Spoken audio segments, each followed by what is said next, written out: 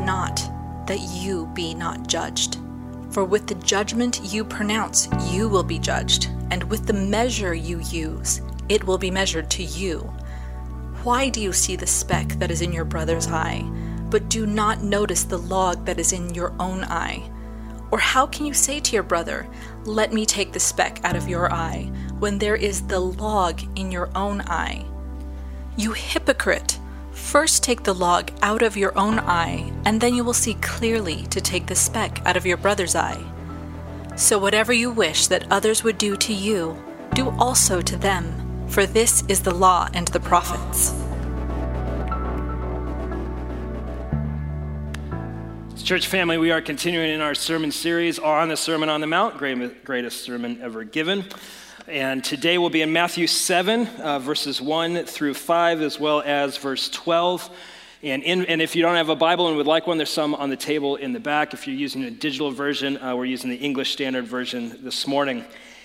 One of the most, if not the most, infamous phrases out of Scripture is the Golden Rule. And perhaps you know it.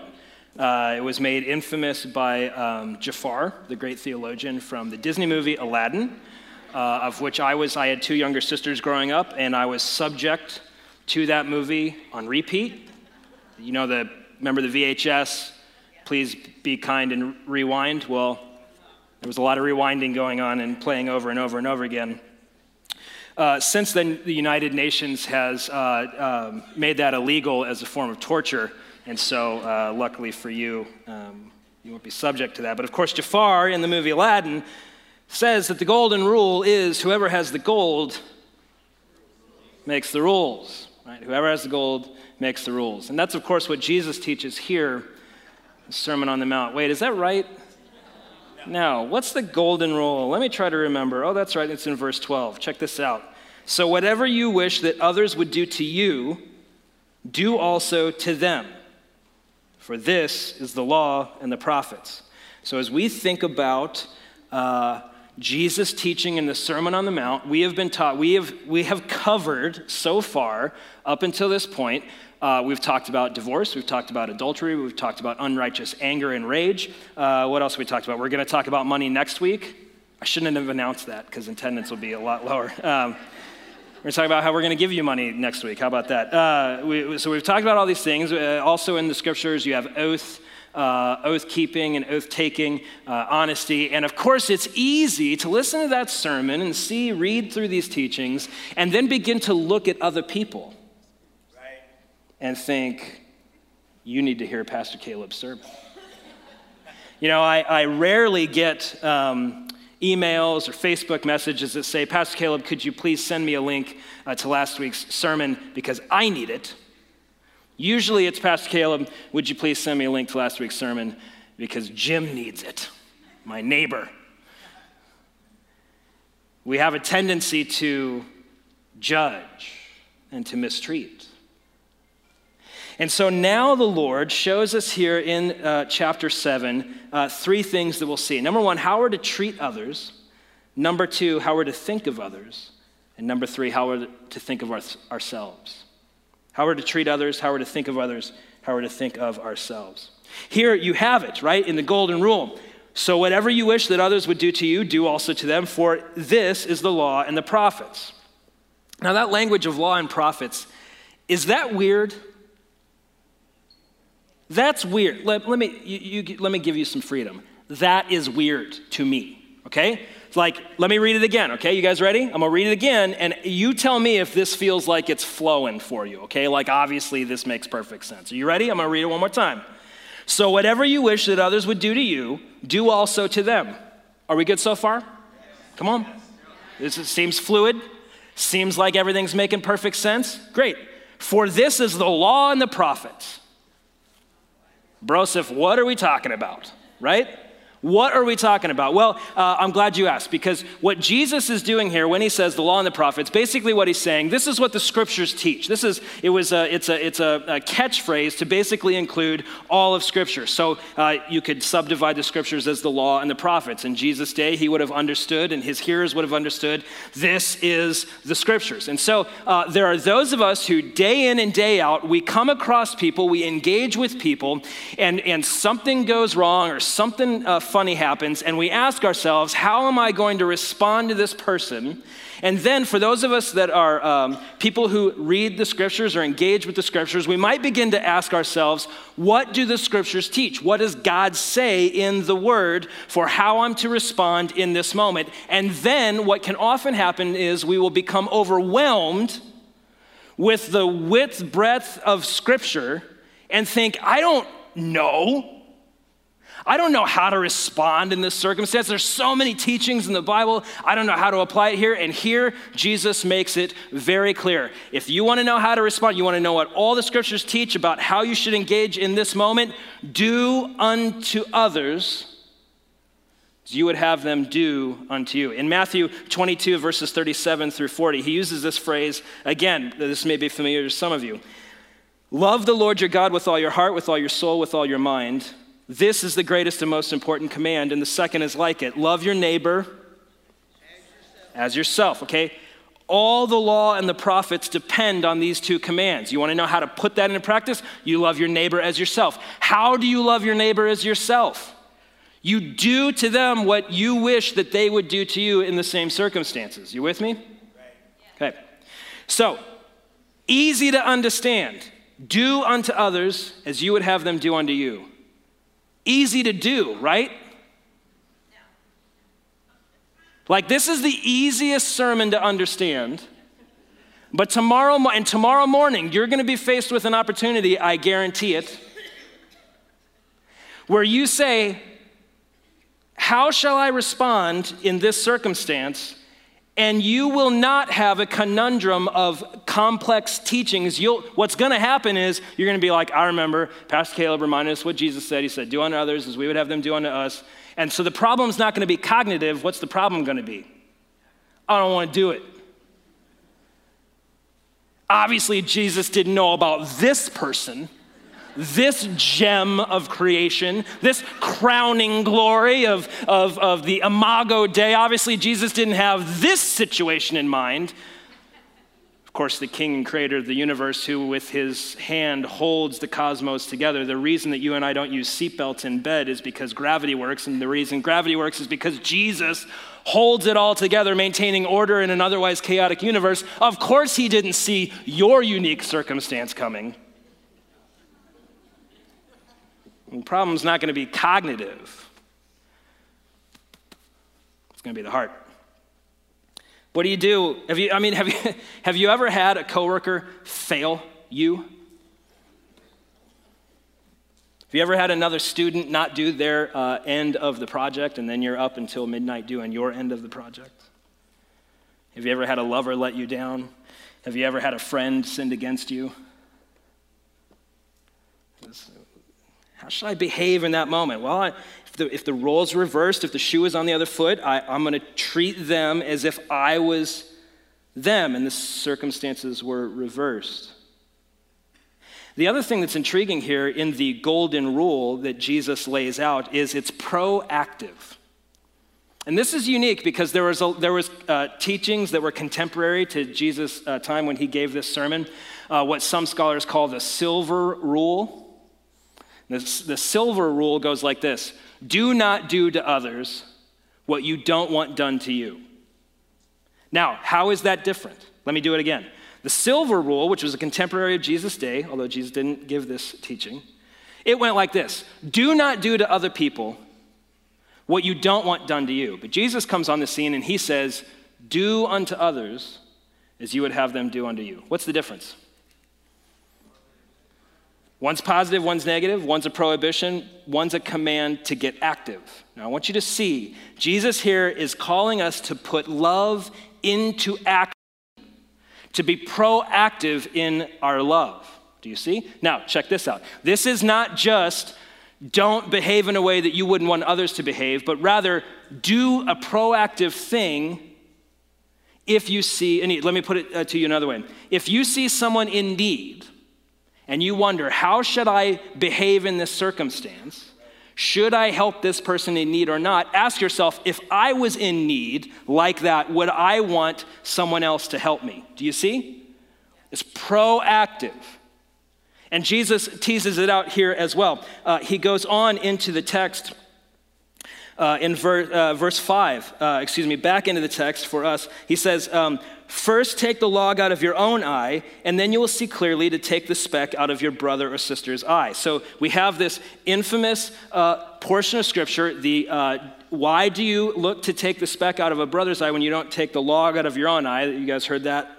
You had a log in your eye. And what he's getting at here is that it is a responsibility of a follower of Jesus when they see a brother or sister that has a speck in their eye to be about the business of removing the speck. If they see a brother or sister in Christ caught in a besetting sin, it is a responsibility, a proactive responsibility, a loving thing to do to speak in to that circumstance. But that's proactive love. But there is a large temptation when we speak into people's lives to think ourselves more highly than we ought to think.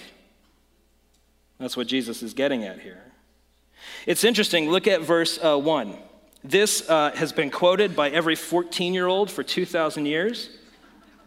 Judge not, lest you be not judged. Mom. Who's to say my room's not clean? Right? Mom, don't judge me. And then how does mom respond? I brought you into this world. I can take you out. That's right. Clean your room. One of we're always quoting Tupac, right? Only God is my judge, right? By the way, try slacking off at work and using that on your boss.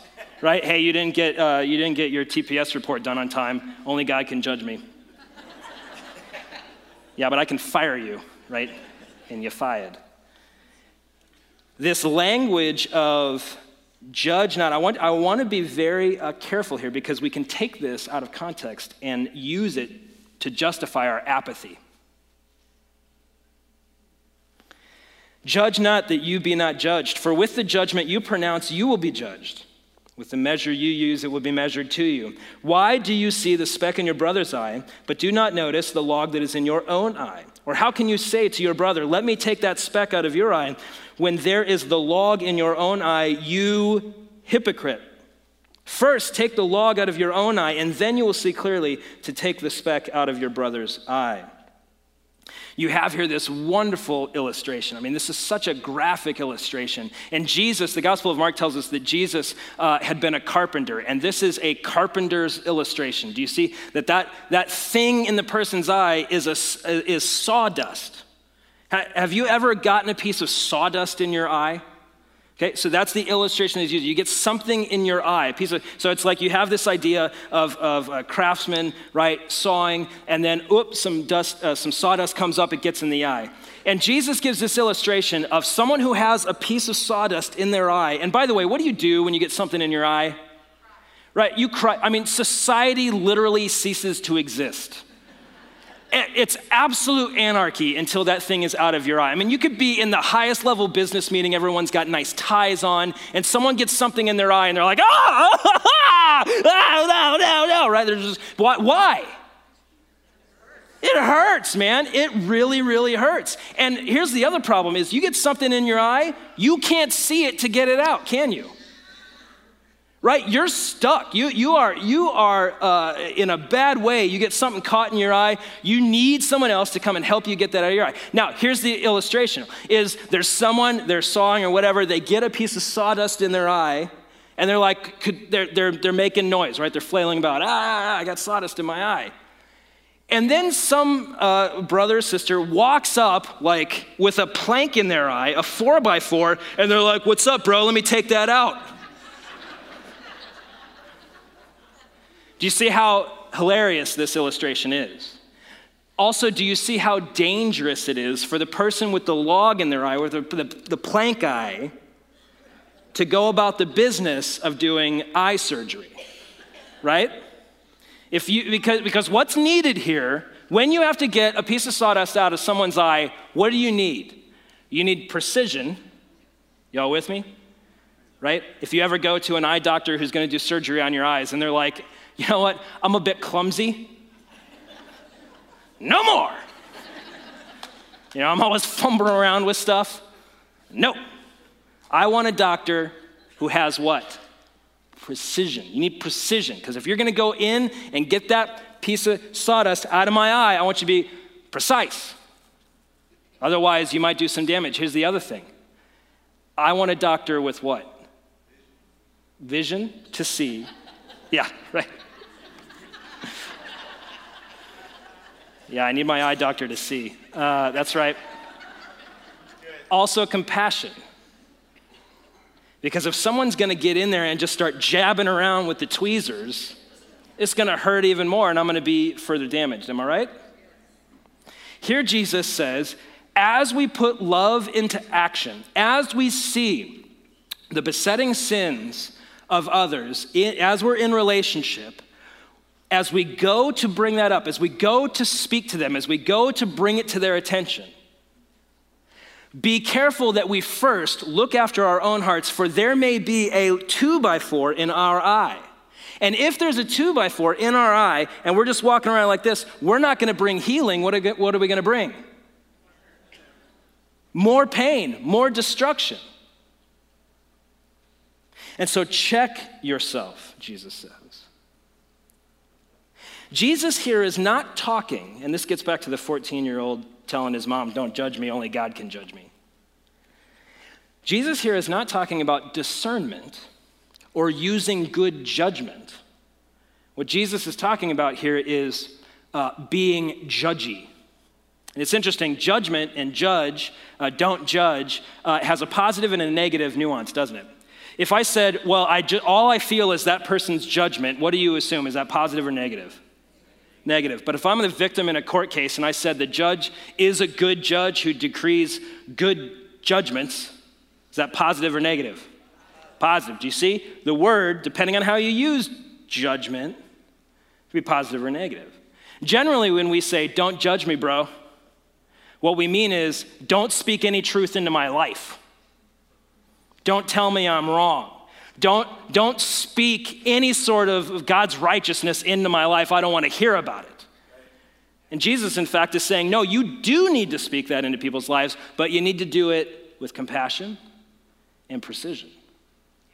Checking your own heart first, because you don't want to do more damage. And we live in a moment. Oh, man. Y'all are judgy. Y'all are so judgy. I'm judgy. We're all judgy. We're all just judgy McJudgersons, all of us. I can't even go out to eat anymore. I mean, this is how I've been wired. I don't know what happened. I can't even go to a restaurant without spending 47 days on Yelp and Google reviews, thoroughly engaging every one of the reviews. Have you guys ever been caught in that conundrum? You're in the parking lot of the restaurant and you're like, I don't know.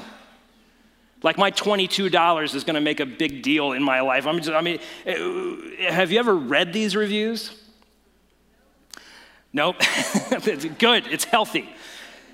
You go to Amazon, you're going to buy a product, you read the reviews. Now, here's discernment, right? Here's discernment.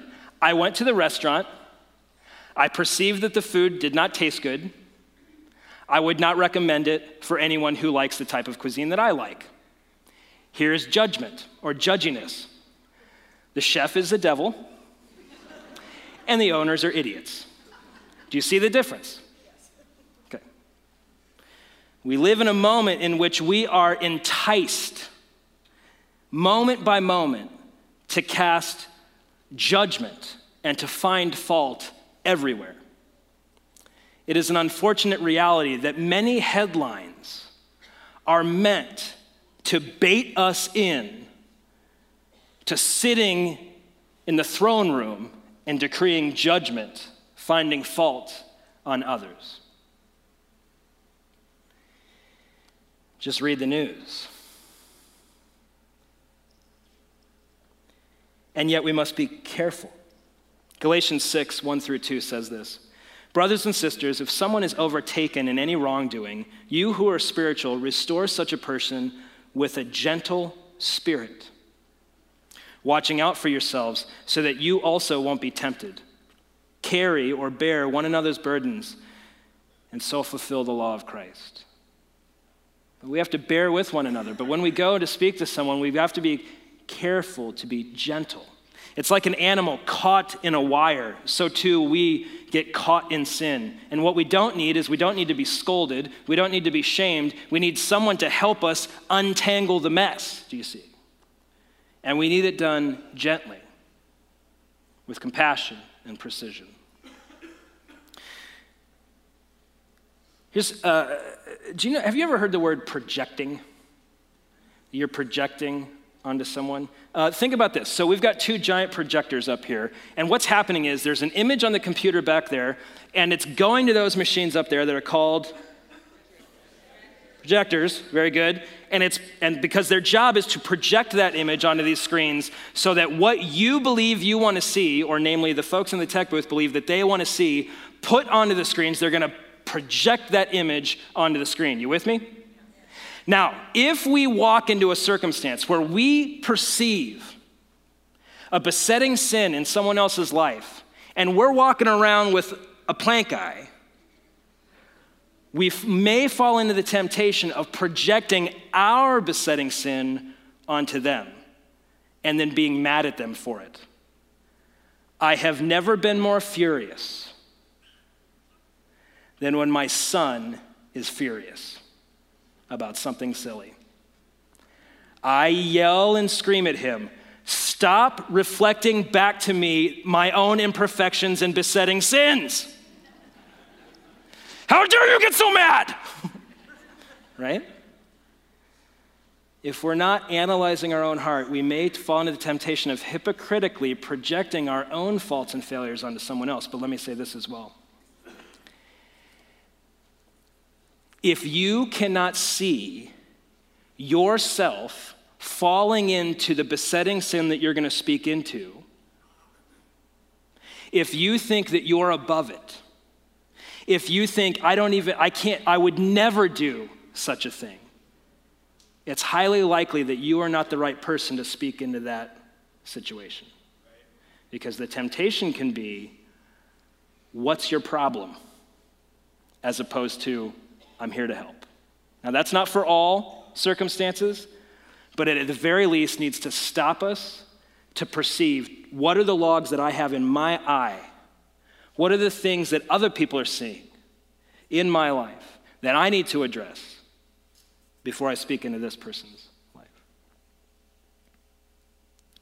The ideal here is someone who thinks critically, not a critical person. Do you see? It's someone who thinks critically, mercifully, someone who uses discernment with self-sacrificing love.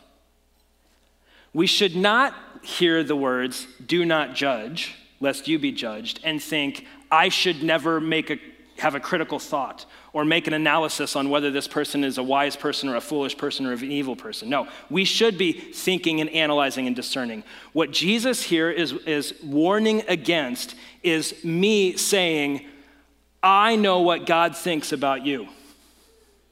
I know how God's going to judge you in the end days.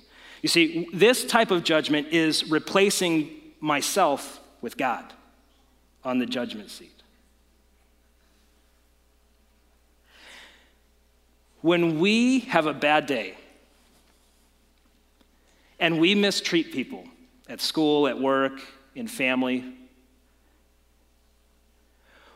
what do we want them to assume about us? The best or the worst? We want them to think, oh, Caleb, he must have had a really hard day. He must have had some really hard news, and that's why he's being a little bit of a mean person or aloof or generally how he is every day. But when other people are a little bit rude to us, or a little bit short with us, or a little bit mean to us, what do we tend to assume about them, the best or the worst? We think, demon, depart from me. How we think of others must be shaped by this text. To put it another way, one of the things that Jesus is showcasing here is that we are not the judge, we're the judged. We are not the judge, cosmically. We're the ones who will be judged. We're the judged, do you see? It's in the text. You guys want to go back to the text? Let's go back to the text. Because I want to show you I'm not making this up. Judge not, that you be not judged, for with the judgment you pronounce, you will be judged. And with the measure you use, it will be measured to you. You will be measured.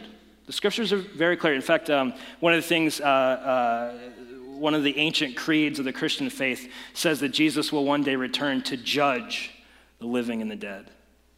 All of your thoughts, all of your works, all of your motives will be exposed before a mighty and righteous judge. You see, one of the things that 14-year-old disrespecting his mom when he says, only God can judge me, one of the things he doesn't get is that that's horrifying. We say to people, only God is my judge, as if that should bring us comfort and peace. But if I analyze my own life, that's absolutely horrifying. You see it on TV, you see people who are leaders or of prominence, you see them exposed, right? Some aspect of their personal life comes out and they call it, they say that so-and-so has been exposed. You guys ever seen that before? By the way, that's a headline that's trying to bait you into being judgy. Just want to say that out loud. An expose on this person, right? To reveal that which is secret. You and I will be exposed. You and I are exposed. To walk around day in and day out thinking that the king and creator of the universe who holds the universe together with the word of his power doesn't see right through us? And come on. We're not the judge, we're the judged. Some of us were like, we don't like that language of judgment. We don't like a God who judges. We don't believe, I don't believe in a God who would judge that way. You know, God's love, God's not a judge. Okay, well, let me just try this out. This dude named Francis Schaeffer, he was a theologian, 60s and 70s, awesome guy. He had this great illustration, and it's one of my favorites. He said, imagine that there's a tape recorder. It's an invisible tape recorder. This is the 70s. Invisible tape recorder that is around your neck, and every time you say the words, people shouldn't, or they're wrong for, or I would never, the tape recorder turns on and records your judgment. Now, as it turns out, that was prophetic because all of our smartphones are actually recording us all the time. That's neither here nor there. Just keep that in mind, right? We're nervous about our phone, but God also hears us, as it turns out. And every time you made a judgment on someone else, the tape recorder turned on. And then at the end of your days, you die and you stand before the judge. And the judge gets up there and says, play. And there before you is a lifetime of law that you have laid down. Would you stand innocent under your own judgments? I mean, laying aside the law and the prophets, would you stand up to your own standards, much less the standards of God? You see, we're not the judge, we're the judged. For those of us that are Christians, and again, I know not all of us are Christians, but for those of us that are, I hope that this next piece will be a help to you. Tim Keller is a minister in New York City. He wrote a book called Ministries of Mercy in the 90s. And he says this: when a Christian sees prostitutes, alcoholics, prisoners, drug addicts, unwed mothers, the homeless, refugees, the Christian knows that they are looking in a mirror. I'll do that one more time. When a Christian sees prostitutes, alcoholics, prisoners, drug addicts, unwed mothers, the homeless, refugees, they know that they are looking in a mirror. Perhaps this Christian has spent all of their life as a respectable middle-class person, but that is no matter. The Christian thinks, spiritually, I was just like these people. Though physically and socially I never was where they are now, they are outcasts, spiritually speaking. And I am an outcast, spiritually speaking. When you see, okay, so check this out. Here's the jam. When you see what you consider to be despicable behavior in another person, someone who has besetting sin that's leading them to be an outcast, we ought not to think of ourselves as judge, but rather as judged, and look, instead of someone in condemnation, look at them and say, that's me. For how else are we to do unto others as we would have them do unto me? When we see, we say, that's me, and then act accordingly. For we are not the judge, we are the judged. Now, at this moment, we think, this is easy to understand and simultaneously horrifying.